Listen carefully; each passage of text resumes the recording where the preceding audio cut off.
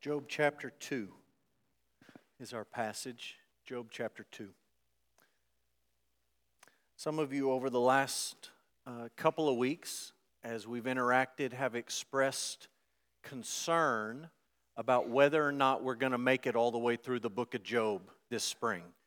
And we have spent 2 weeks on the first chapter. So we're moving at the clip of half of a chapter a week. And then we took a 2-week break. We had missionaries, and that was just the week that we could host the Westers, and so we were glad to have them. I had to be out of town last week at a Southern Baptist of Texas convention meeting, and so Corey preached on a parable, which he's going to do again later in the spring. And so we're back on track tonight, and I'm happy to report that tonight we're going to cover one entire chapter in the book of Job, chapter 2. And next week, we're going to cover one entire chapter in the book of Job. So that will be Job chapter 3. And then when we get to Job chapter 4, we're going to put the pedal to the metal. And in 1 week, we're going to go from Job chapter 4 all the way to 31. So we're going to make a lot of ground, but not tonight. Tonight we need to be careful and move slowly in Job chapter 2. You've probably heard the phrase, you've probably used the phrase, things have gone from bad to worse. Bloomberg News, a huge wager on office buildings is going from bad to worse. News article talking about more people working remotely, people have built these big buildings, nobody's there to work in them.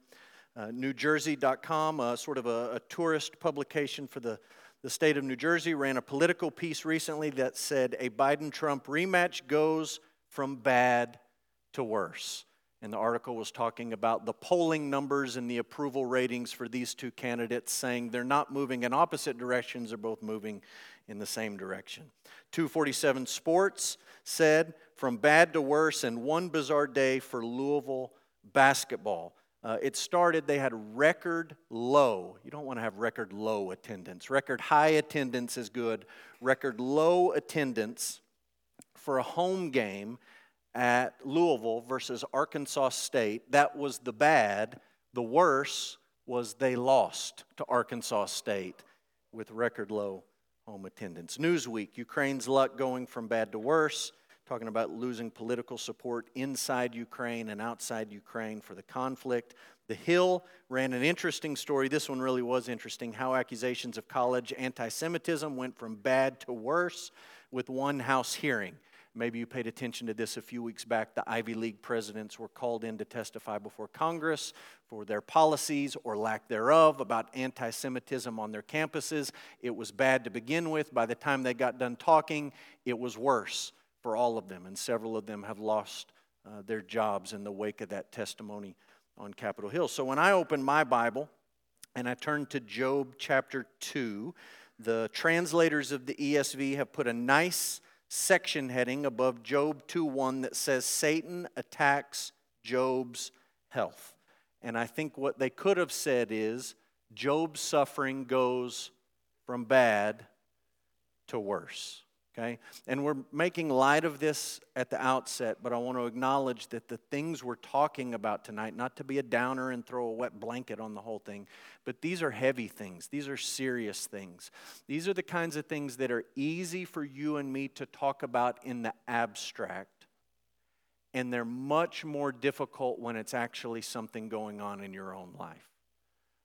I've talked with a couple of people, a handful of folks over the last week or so.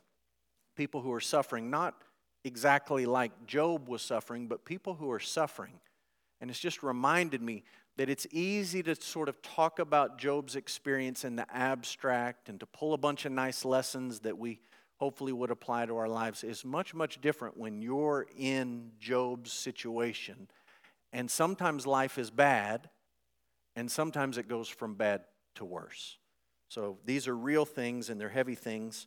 Let's read the text. Job chapter 2, and we'll read to the end of the chapter. The Bible says, again, there was a day when the sons of God came to present themselves before the Lord, and Satan also came among them to present himself before the Lord.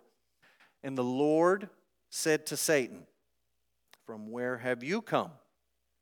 Satan answered the Lord and said, "From going to and fro on the earth and from walking up and down on it." And the Lord said to Satan, "Have you considered my servant Job, that there is none like him on the earth, a blameless and upright man who fears God and turns away from evil? He still holds fast his integrity, although you incited me against him to destroy him without reason." Then Satan answered the Lord and said, "Skin for skin. All that a man has he will give for his life. Stretch out your hand and touch his bone and his flesh, and he will curse you to your face." And the Lord said to Satan, "Behold, he is in your hand, only spare his life." So Satan went out from the presence of the Lord and struck Job with loathsome sores from the sole of his foot to the crown of his head. And he took a piece of broken pottery with which to scrape himself while he sat in the ashes. Then his wife said to him, "Do you still hold fast your integrity? Curse God and die." But he said to her, "You speak as one of the foolish women would speak. Shall we receive good from God, and shall we not receive evil?" In all this, Job did not sin with his lips. Now when Job's 3 friends heard of all this evil that had come upon him, they came, each from his own place: Eliphaz the Temanite, Bildad the Shuhite, and Zophar the Naamathite. They made an appointment together to come and show him sympathy and comfort him. And when they saw him from a distance, they did not recognize him, and they raised their voices and wept. And they tore their robes and sprinkled dust on their heads toward heaven. And they sat with him on the ground 7 days and 7 nights, and no one spoke a word to him, for they saw that his suffering was very great. Father, tonight we're grateful to be gathered together to worship. And we have sung praises to your name. We've sung and lifted our voices to glorify the name of the Father and the Son and the Holy Spirit. We have proclaimed in song that when we have peace like a river, or when the sorrows of life overwhelm us like a sea billow, that it is well with us and with our soul, and that you are good and faithful to your people. Lord, these are easy things to say and to sing in this room. They're much harder to say and to sing when we find ourselves in times of suffering. So we just ask for your help tonight. Father, we pray that your word would shape us and change us. We pray that we would hold fast to our integrity and to our confidence and our trust in you, even in the midst of suffering. Guide us, we ask in Jesus' name. Amen.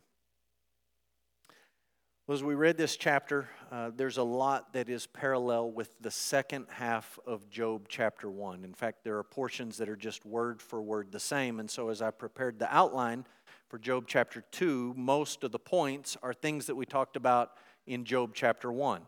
And it's not my job to be inventive and to come up with new things, but it's just my job to say what the text says. And so we're going to talk about a lot of things that we talked about when we looked at Job chapter 1. We will try not to repeat ourselves too much and think about how this story has developed. So it is a story. Let's start with the characters and with the setting. There's much that's familiar. Almost everyone here you've met before. There is one new person to introduce. So the major characters have not changed. There's the Lord, there's the sons of God, the Satan or the Satan, there's Job, and the only new character is Job's wife. Job's wife. We're going to say more about her in a little bit. We don't know her name. This is the only place she speaks in the book. And presumably this is the same woman, the same wife that Job will have at the end of the book when, spoiler alert, he has more kids. So we don't know that, but we assume that. We don't have any reason to question that. We'll come back around and talk about Job's wife in a minute. The setting. This scene begins in the divine council, and then things that happen and are discussed in this divine council spill out, and they play out on earth in real life, you might say. I love talking about this divine council idea and who are these B'nai Elohim. What does the Old Testament and the New Testament say about this? I visited with one of you just before church talking about this. We spent a good deal of time talking about that in Job chapter 1, and so I'm not going to revisit that tonight in Job chapter 2, and I'm just going to acknowledge that that's where the scene begins, and then things move to the earth. So that's the character and the settings. Let's talk first about the Lord and Satan. The Lord and Satan as they have interaction together. Again, I would point out to you that it was the Lord who initiated a conversation with Satan, and again, Satan responded evasively. So Satan and the sons of God come to present themselves before the Lord, and it is the Lord who says, "Have you considered my servant Job?" And Satan responds with this sort of thing, "Where have you come from?" "Well, I've been walking around on the earth and going to and fro," and we talked about that a few weeks ago. It's basically a teenager answer saying, "How was your day at school today?" "Fine." "Where have you been?" "Down there on the earth." "What have you been doing?" "I've been walking around." Everywhere, nowhere, none of your business, just sort of a dodge. So again, the Lord puts Job in the spotlight. The only thing different from chapter 2 compared back to chapter 1 is that the Lord blames Satan for Job's suffering. He talks about Satan inciting him. And so you can compare Job chapter 2 verse 3, where the Lord said to Satan, "Have you considered my servant Job? There's none like him on the earth, a blameless and an upright man who fears God and turns away from evil." That is word for word what he said in chapter 1, verse 8. The Lord said to Satan, "Have you considered my servant Job? There's none like him on the earth, a blameless man and upright. He fears God and he turns away from evil." The only thing that is added in chapter 2 is that the Lord said he still holds fast his integrity, although you incited me against him to destroy him without reason. Now, we're not going to spend too much time here, but there's some things that we need to unpack and make sure that we're clear about comparing 2:3 back to 1:8. Okay? Number one, Job passed the test. He passed the first test. He went through the first round of suffering. Satan's wager, if you want to put it that way, was that he would curse God to his face, and he didn't do it. He didn't do it. And God is highlighting that fact. God has been vindicated. Satan had suggested he wouldn't worship you just because of you. He only worships you because you give him stuff and you gave him a great family. The Lord allowed Satan to take all of those things away, and God said, "Look, he still holds fast to his integrity. There's nobody like him. He loves me. He's faithful to me. He fears me. This is a man after my own heart," in effect, is what the Lord is saying. Job passed the test. Secondly, I want to just note the word incited.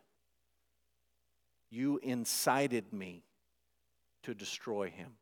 And this is what I want to note to you. I told you last week that the name Satan only appears in the Old Testament 3 times. Book of Job, story about David, in the book of Zechariah. Only 3 times. In 2 of those 3, 66%, you also find this idea of Satan inciting people. And it's the story about David taking a census, and his advisors said, "Don't do it.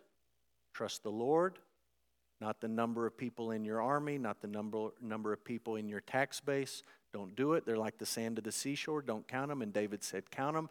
When you read about this in Chronicles, it says, in 1 Chronicles 21:1, Satan incited David to take the census. Same word.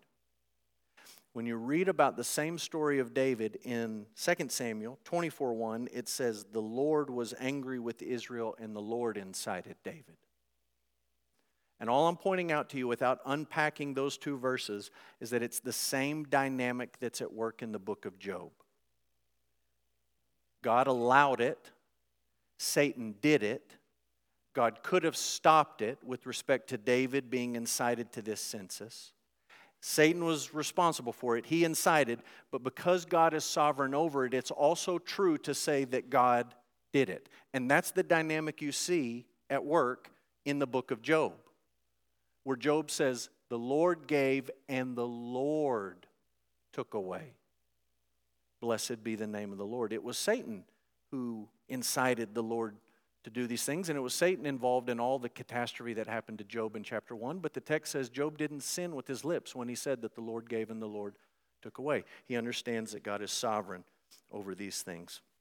Next, I just think this is interesting. It's really not super important, but I like it. There's a word in chapter 2, destroy. You incited me to destroy him. It's the same word used of Jonah being swallowed by the fish in Jonah chapter 1. It's sort of an idiomatic way of saying, you wanted me to swallow him up. You wanted me to destroy him. You wanted me to take him out. You wanted this to be the end of him. That was Satan's intention, that Job would be swallowed up. Last, look at the phrase at the end of verse 3, you incited me to destroy him without reason. Okay, we talked about this 3 weeks ago. God had a reason for allowing these things. God never does anything without a reason. He doesn't do things willy-nilly, off the cuff. He doesn't do things without thinking it through. He always has a reason. The reason in chapter 1 that the Lord allowed these things is that the Lord had been slandered by the slanderer. His character had been maligned. His worthiness had been questioned. And God had a purpose in allowing these things in Job's life. So when he says, you incited me against him to destroy him without reason, God's not saying we did it for no reason. He's saying Job didn't do anything to deserve the suffering that befell him. This wasn't a revenge thing, God getting even with Job. There was no reason that these things happened, but of course you understand from chapter 1 that the Lord had a reason and all of it. Now, as I thought about this passage in the last few weeks, because I've had a couple of weeks to chew on this, being gone and having missionaries.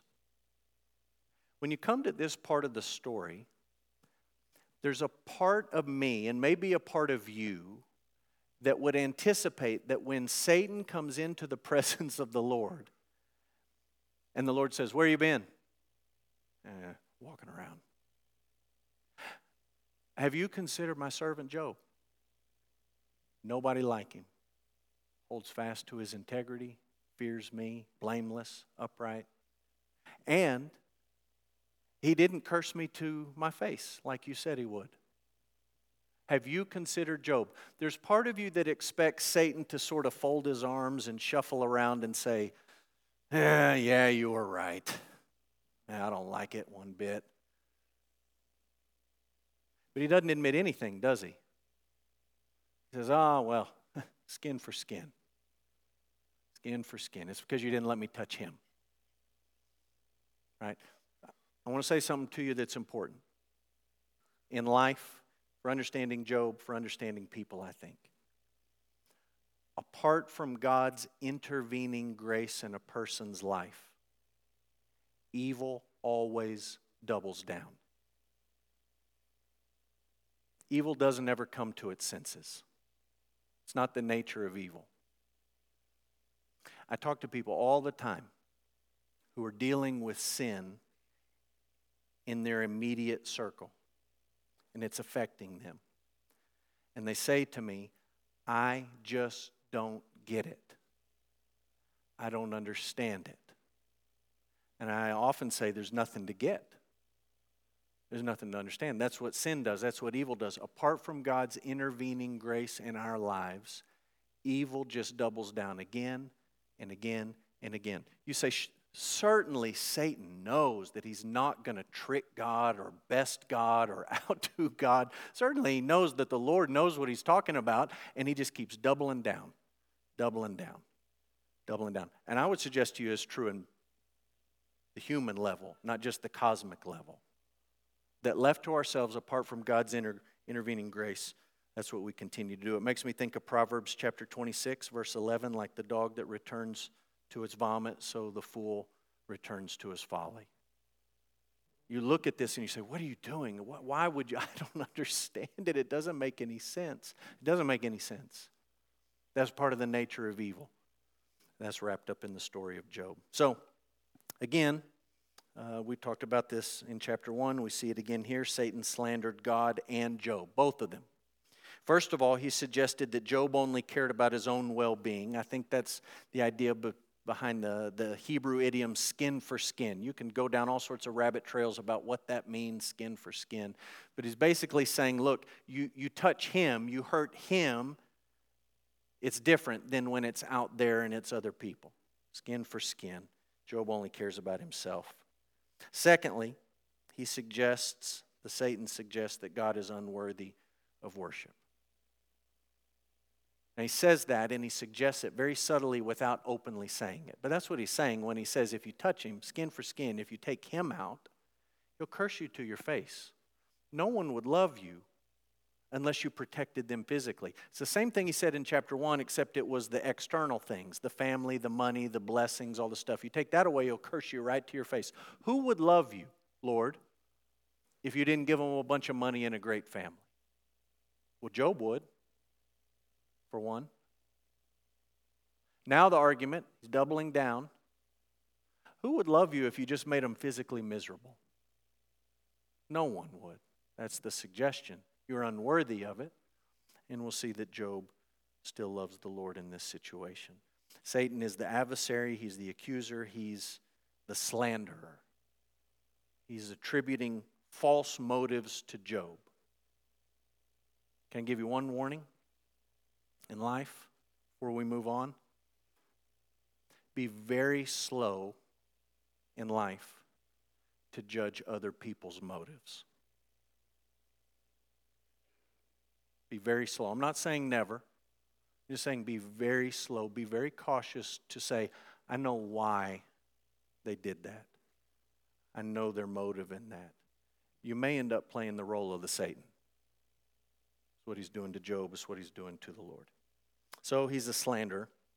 Again, we saw this a few weeks back. God gave Satan permission and a prohibition. Permission and a prohibition. Look at Job chapter 2, verse 6. The permission, behold, he's in your hand. It's permission. The prohibition, spare his life. Skin for skin, you can afflict him, but you can't kill him. Okay? I'm going to give you these quick. As I thought about verse 6, there's just a few things that kind of roll around in my head. I made a list. I think I've got 7 things on this list. It's going to be real quick. I don't have them up on the screen. God didn't have to put Job in Satan's hand. Did not have to do that. It seems, as you read this, that Satan did have the power to take his life if God had not drawn a boundary. He stops him, don't take his life. Number 3, not only did he have the power and the ability to do it, it seems like he would have done it if God had not stopped him. It's clear in the book of Job that Satan cannot overstep a God-given boundary. I mean, there's no question.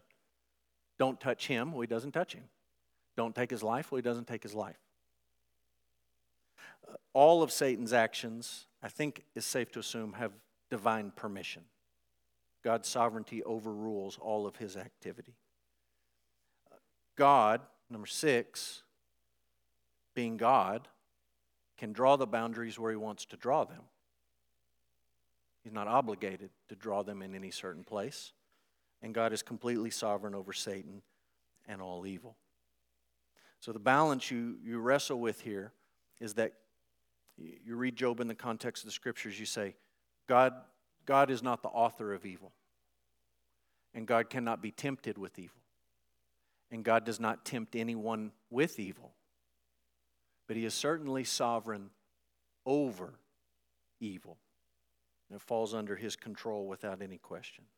So, that's the Lord and Satan. Let's talk about Job's suffering and response. Satan struck Job with, quote, loathsome sores from the sole of his foot to the crown of his head. And you can read this in verse 7 and verse 8. He ends up with a broken piece of pottery, and he scrapes himself while he sits in the ashes. So there's lots of theories about what this actual illness was. And I'd never read some of these theories, but there's a theory that it was leprosy of some kind. There's some people that say it was some sort of melanoma, some sort of cancerous affliction. Some people say it was a version of elephantiasis. You can look that up if you want to see a picture of that. I don't have one to show you. I do have a list of things in the book of Job that in his laments he says he's suffering from. Okay? Just a few things from the book of Job. Chapter 2, he describes it as disfigurement. Chapter 7, insomnia, worms, scabs, nightmares, depression, suicidal thoughts. Chapter 19, putrid breath. Chapter 19, emaciation and tooth loss. Chapter 30, chronic pain, darkened, discolored skin, peeling skin, and fever. That's just some of the symptoms you gather from the whole book. I don't know what it was. Nobody knows what it was. It doesn't sound fun. Okay? Why do I put that whole list in front of you? Okay? Can I tell you why I don't put it in front of you?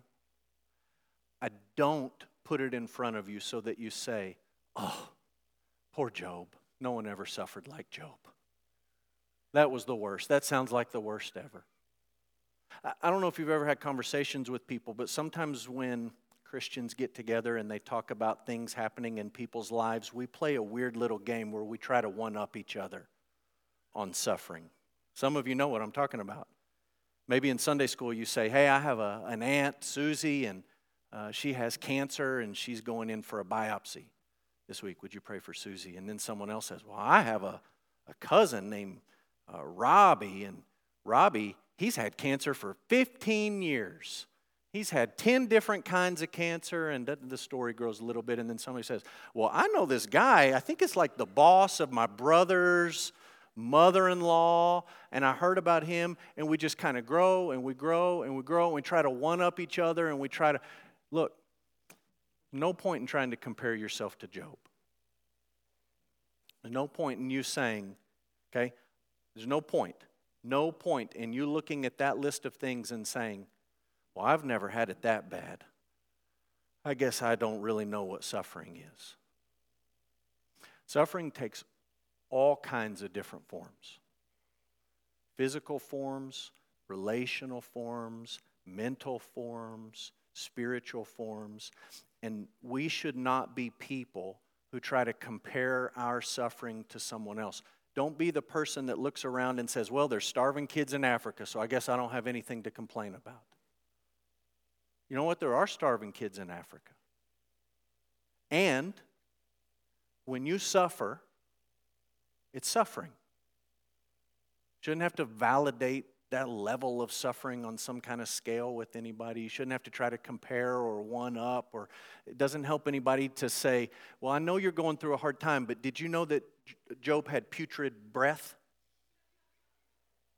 Like maybe your suffering's not so bad. That's not how we ought to talk about suffering. When people are suffering, you just acknowledge that's suffering. We don't try to compare. We don't try to rank. He's suffering. Loathsome sores from the sole of his foot to the crown of his head. That was his suffering. Two thoughts here. Satan was directly responsible for the affliction, and God was ultimately sovereign over the affliction. This is important because in chapter 1, I don't know if you noticed this, but there's this interaction with Satan and the Lord. And the Lord says, okay, you can take his stuff, you can take his family, you can do all these external things. And it says Satan went out from the presence of the Lord. But do you remember how it all happened? It was a raiding army, and it was a wind, and it was fire from heaven. And the text doesn't say Satan went out and did it. Now, you've read the backstory, and you assume somehow Satan's involved in this. And some of you are perceptive thinking people, and you came to me after we looked at that section, and you said, are you telling me that Satan's in charge of fire and wind and tornadoes? And I said, I don't really know, because the text doesn't really say that, does it? But we assume that he had an involvement in that because we've read the backstory. When you come to chapter 2, it's just more clear about what's happening. Job chapter 2, verse 7, Satan went out from the presence of the Lord and struck. He's the actor, that's the verb. He struck Job with loathsome sores from the sole of his foot to the crown of his head.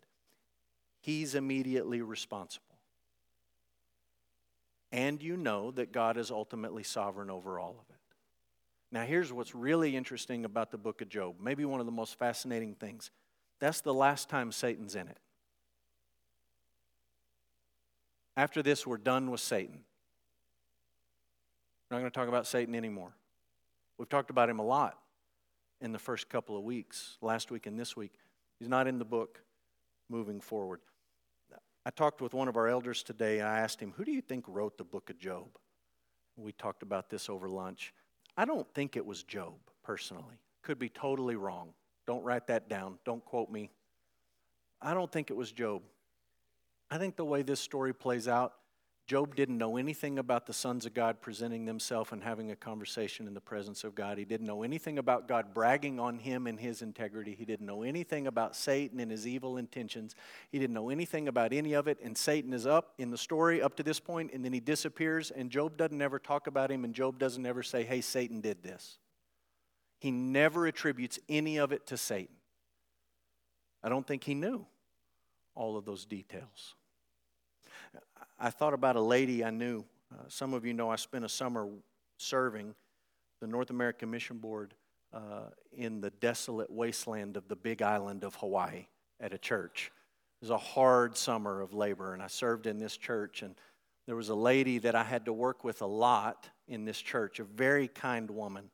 And there was two of us working in this church, and she gave us rides a lot of times to the things we had to be at. She blamed the devil for everything that happened in her life. Red lights, stoplights. I don't know if you knew that, but apparently the devil controls them. Every time you hit a red light, no, the devil did that. She'd start, devil, why'd you turn that light red? The devil? Where did y'all send me? The devil. One day it started raining. That was the devil's fault.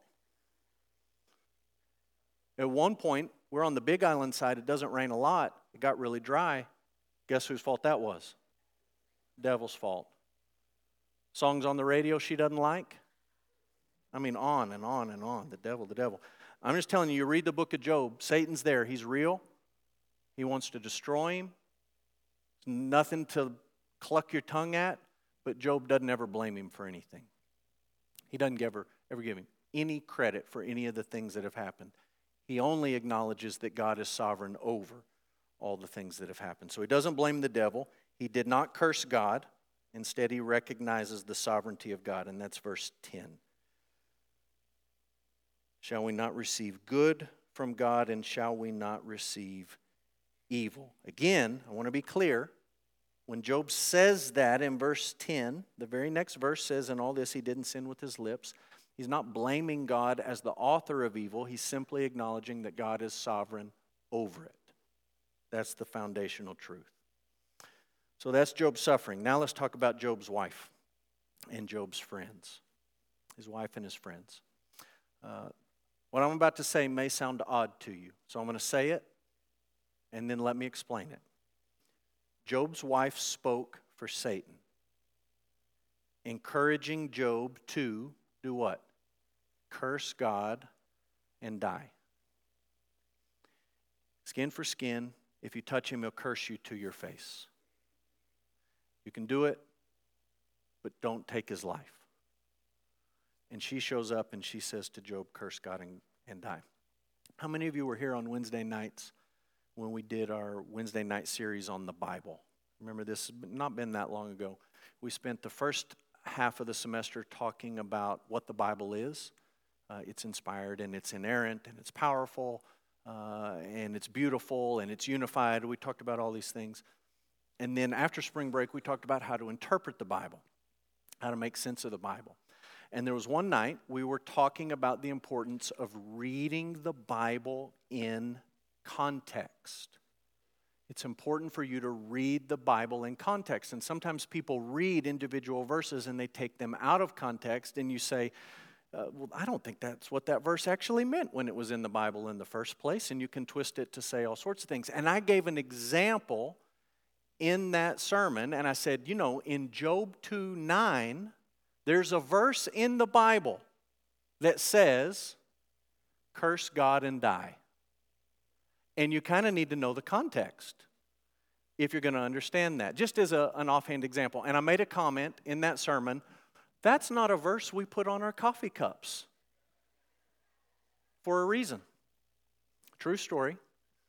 Had a friend in town, worked at another church. He doesn't live here anymore.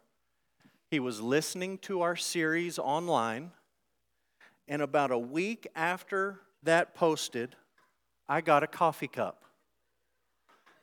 And it says, has a Bible verse on it. It says, curse God and die, Job's wife. I've never taken a sip out of this cup. It just sits in a shelf in my office, buried under some stuff. I don't look at it, I don't display it, but I have it. Curse God and die. Look, you have to know the context. Just because a verse is in the Bible, you have to understand the context of it, okay? Now, I've made light of something, but it's for a really important purpose.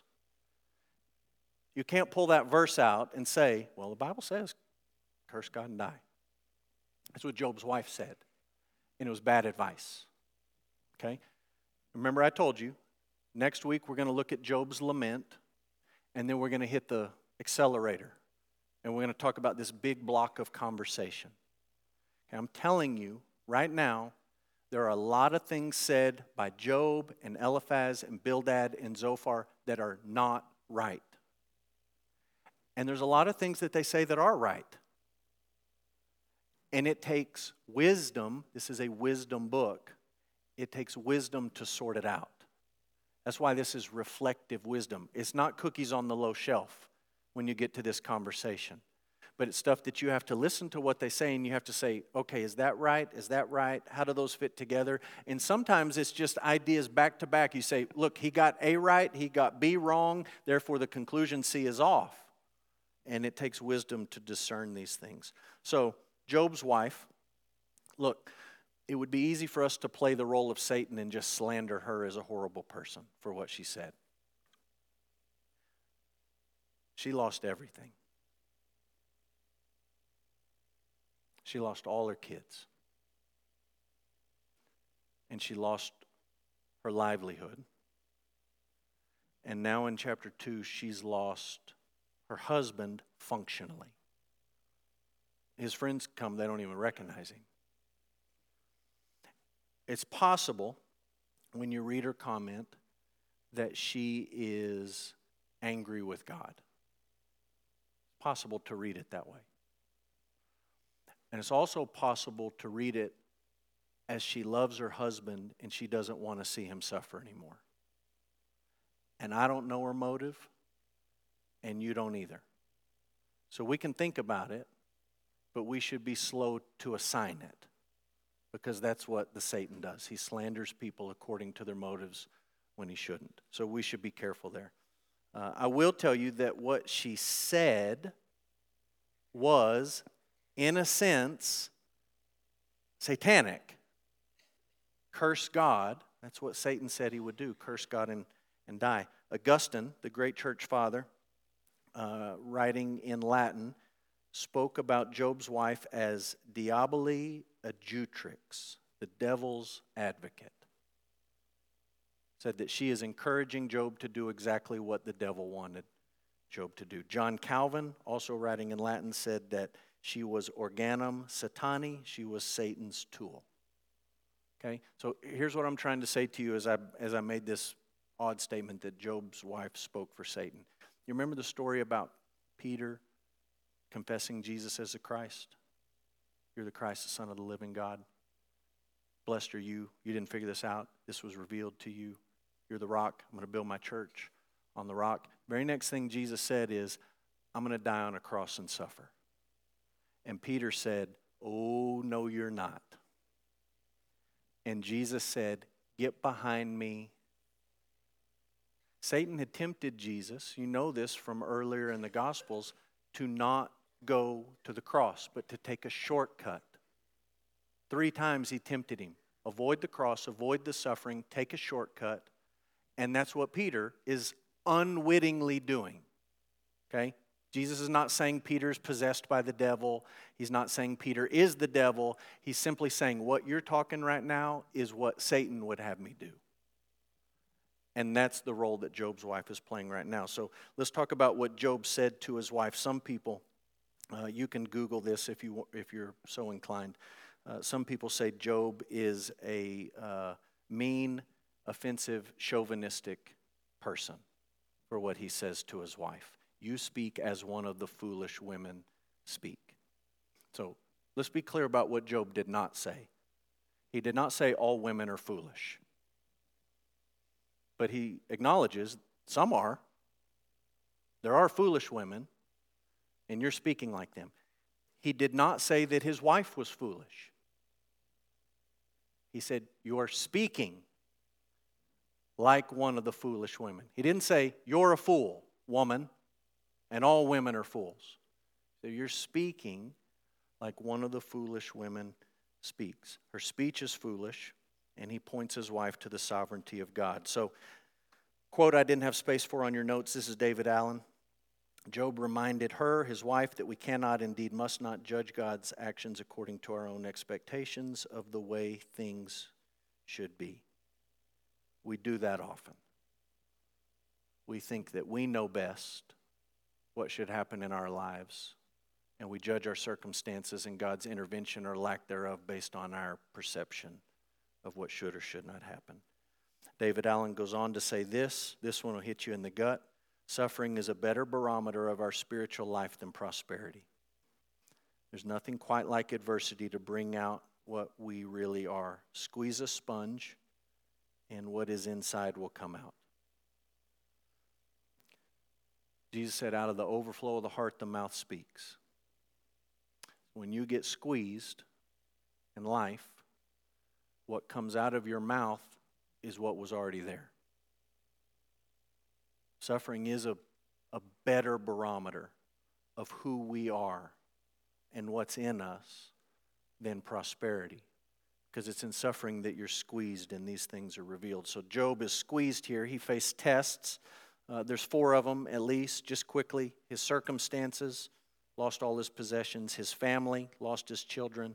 His health, the sores that we've read about. And now another test, his marriage, his wife. The question is, will he hold fast to his integrity or will he curse God? Will he assume that he knows better than God, or will he allow God to be God? And in verse 10, after he says, shall we not receive good from God and shall we not receive evil? The author of the book of Job says, in all this, up to this point, he did not sin with his lips. Up to that point. It's the last time we read about Satan in this book. That's the last time you read that phrase in this book. You've read it twice. You won't read it again. Guess what? In the very next chapter, the sinning starts with his mouth. We'll talk about that next week. His friends show up. They come to show sympathy and to comfort Job. Bad news travels fast. It's true in the world of Facebook and it's true in the ancient world. There's some information you can dig around with Eliphaz and Bildad and Zophar and these guys, where they're from, their background. Where they're from is less important than why they're there. Why they're there is because they are good friends. And they come to show sympathy and comfort to Job. And when they show up and when they see him far off, they don't recognize him. They tear their clothes. They join him in the dust and in the ashes. And they sit with him and they don't say anything day or night for a week. And we often criticize these guys for showing up and talking too much. Job's the first one to talk. They show up and they sit. Now, once they start talking, it goes off the rails. But they show up and they sit and they show sympathy. Very quickly, Derek Thomas, silence is often a good response initially to another's trouble. Not absence, silence. Too often we feel the need to rush in with words of explanation in a crisis when often no words are suitable. It's not always appropriate to cite Romans 8:28 at the very moment of crisis. Comforting and helpful, though those words proved to be in their time, Job's friends initially at least did the right thing. They wept with him that wept. What do we learn from this? I know we're short on time. Number one, we don't know everything about life on earth or life in heaven. Job didn't know everything. I'm going to give you these quickly. Just examples of things that are instances of suffering. It's hard for us to discern these things. There is suffering in this life because we live in a fallen world. Genesis 3, everything under Adam's dominion has been placed under a curse. Number two, there's suffering in this world because of the consequences of other people's sin. Think about a man in the Old Testament named Naboth who was murdered in cold blood because a wicked king wanted his field. He suffered. It was because of someone else's sin. There's also suffering because of the consequence of our sin. Peter talks about this in 1 Peter chapter 4. He talks about you might suffer because you're a murderer or a thief or an evildoer or a meddler. And you might suffer because you do something wrong. And Peter acknowledges in the very next verse, you might suffer because you have faith in Jesus. Job reminds us that there is suffering in the world because of the work of Satan. Suffering is a complex reality. And in real time, you and I are not greatly equipped to discern all the things that are happening. Because the reality is we don't know everything about life in this world, and we don't know everything about life in the unseen world. So we should probably be slow to try to discern what kind of suffering we're facing, at least in the immediacy of a situation. A couple of truths about God. The highest good in the universe is the glory of God, not our comfort. It's an idea we talked about a few weeks back. Parallel with that, God is absolutely sovereign over all that He created. Look, again, the fundamental thing that's happening here is that Satan has slandered God. Job will not, would not, could not love you if you afflicted him. You're not worthy of it. And God is out to prove that He is worthy of it. He vindicates His name. Job passes the test. He doesn't curse God. Two truths about Jesus. Jesus was the greater friend. He's the greater friend. Job had friends, and they were good friends initially. They showed up, and they sat with Job. They were with Job.